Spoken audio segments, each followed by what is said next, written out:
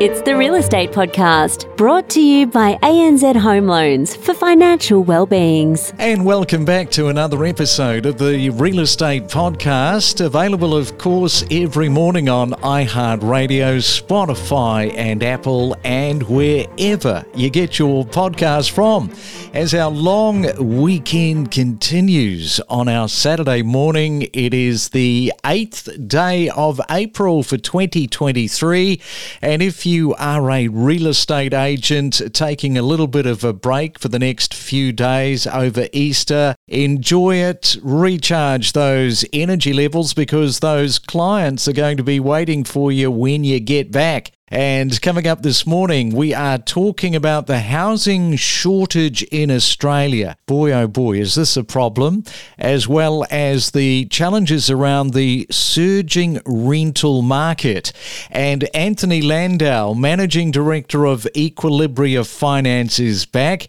And good morning, Anthony. It was a very busy week. Easter time, of course, long weekend. People no doubt enjoying the break just a little bit more because of that pause by the RBA. And how are you spending your Easter? Yeah, g'day, Craig. Great to be here, mate. Like a lot of Australians, I'm resting and recharging the batteries at home this Easter. We had a very busy quarter, the first quarter of the year, and I did a lot of travel with work. So I'm enjoying spending some time down at the beach, spending some time with family and friends out and about at home. Good for you too. And we'll catch up with Anthony in just a moment. Every morning from 6 a.m, we bring you the latest real estate news with diverse perspectives from leading industry experts. We deliver the most property podcasts across Australia every week. Well, around 15% of Australian borrowers are expected to have negative spare cash flow by the end of this year, 2023, with 9% predicted to run out of savings buffers by the middle of next year unless interest rates fall. Now, that's according to a report by the Reserve Bank. The report notes that only 2% of borrowers are likely to have negative equity, even if home prices drop by another 10%. And of course, there's been concerns raised over banking failures overseas, and the rising interest rates continue to put pressure on many households and businesses.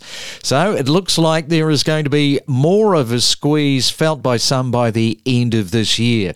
Well, let's hope you're celebrating your birthday so that you've got a little bit of fun in your life today for April the 8th. And if you are celebrating your birthday, you are celebrating with Robin Wright, the American actor.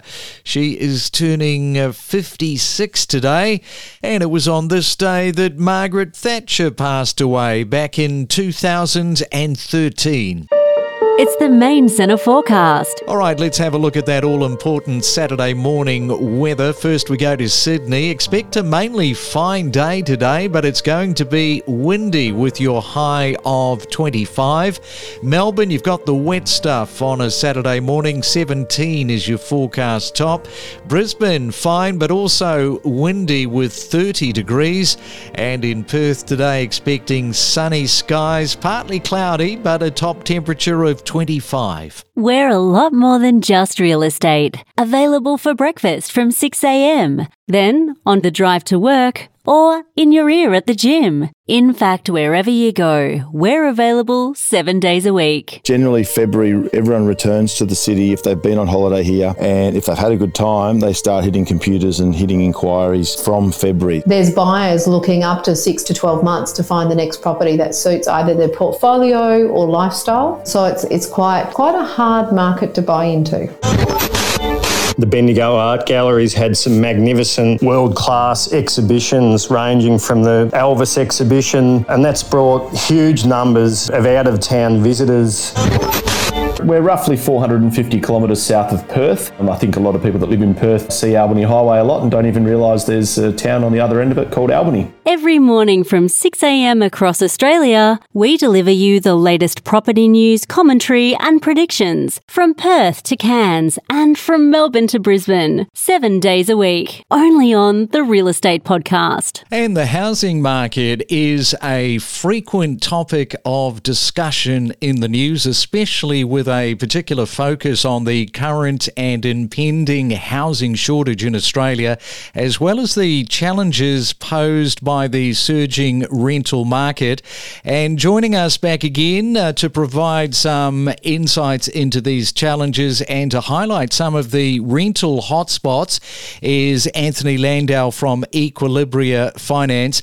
And Anthony, with rents on the rise, what does the data tell you about the main areas of growth and what factors are driving this trend? Yeah, really good questions. We're seeing rental stress as big an issue as mortgage stress at the moment. And just a little bit of data without loading you all up with too many numbers, but the annual increase over the last 12 months in the combined capitals in units has been over 22%. So from March 22 to March 23, that's an increase from $450 to $550 a week. The main capitals we've seen that growth are Sydney, up around 24%, and Melbourne, around 23% increase in rent. In terms of housing, the growth hasn't been quite as strong. It's around 13% with the combined capitals, and the main areas we've seen there are Adelaide and Perth driving that growth in housing. So it's putting a lot of pressure on rentals. Vacancy rates are below 1%, and we're seeing a lot of stress and strain in the rental market right now.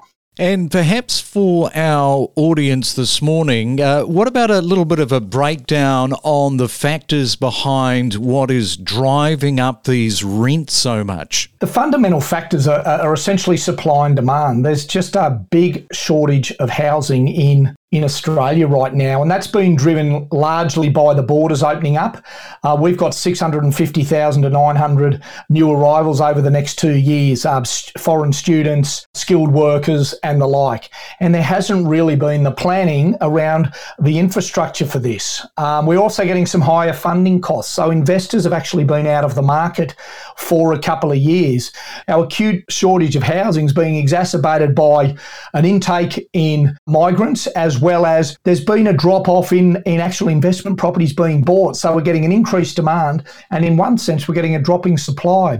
I saw some recent data showing that housing starts will below 100,000 per annum for the first time in a decade. So we're actually building less and more people are needing housing. Yeah, and of course you got to feel for the first home buyers because it is just delaying everything. With these high rents, they're trying to save, and no doubt you're having those conversations with your clients, just trying to say, well, hang in there, things will stabilise, things will hit a ceiling at some point and you'll be able to bank what is required for your deposit. Yeah, it's a really interesting question, and you're spot on. We're getting a lot of conversations about people starting to say, look, my rent's unaffordable. It's now cheaper for me to start looking at and doing some analysis around getting a mortgage, maybe in a regional area, and then the conversation looks to saving for a deposit and those type of things. But there's a real squeeze on. There's tenants now using the services of agents to secure properties for them. There's people putting in bids before properties are on market. So there's a lot of competition. Vacancy rates nationally are below 1% in the capitals, and in the regional areas are at 1.2%. So it's a really, really tricky and competitive market right now for renters. Just coming back to that shortage of supply, there will be people listening to the podcast this morning just wondering, well, what can be done about this? That's the million-dollar question. And to be frank, in the short term, not a lot. It takes a long time for housing supply to respond. We're not in a situation where we can suddenly go and build 1,000 houses or blocks of units. So there's got to be longer-term infrastructure planning. There's got to be longer-term incentive for investors. And we are seeing some larger firms building just rental accommodation, but those projects are 4, 5, 6 years in the pipeline. So we've got to look at both sides of the ledger. We've got to look at the supply side. How do we get more housing approvals? How do we incentivise those investors who are looking at making a return and speed up some of those projects?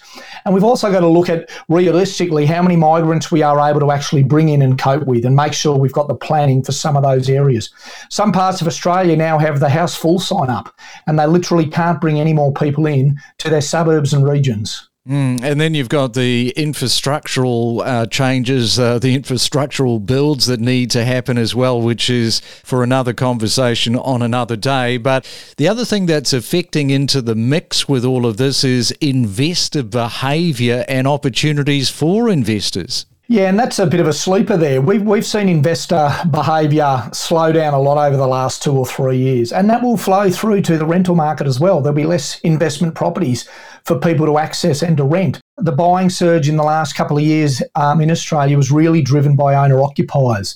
Investors have been sitting on the sidelines. Credit flows this year for investors are still 30% below where it was even relative to the last 12 months. So that is going to flow through to putting more stress on opportunities for renters.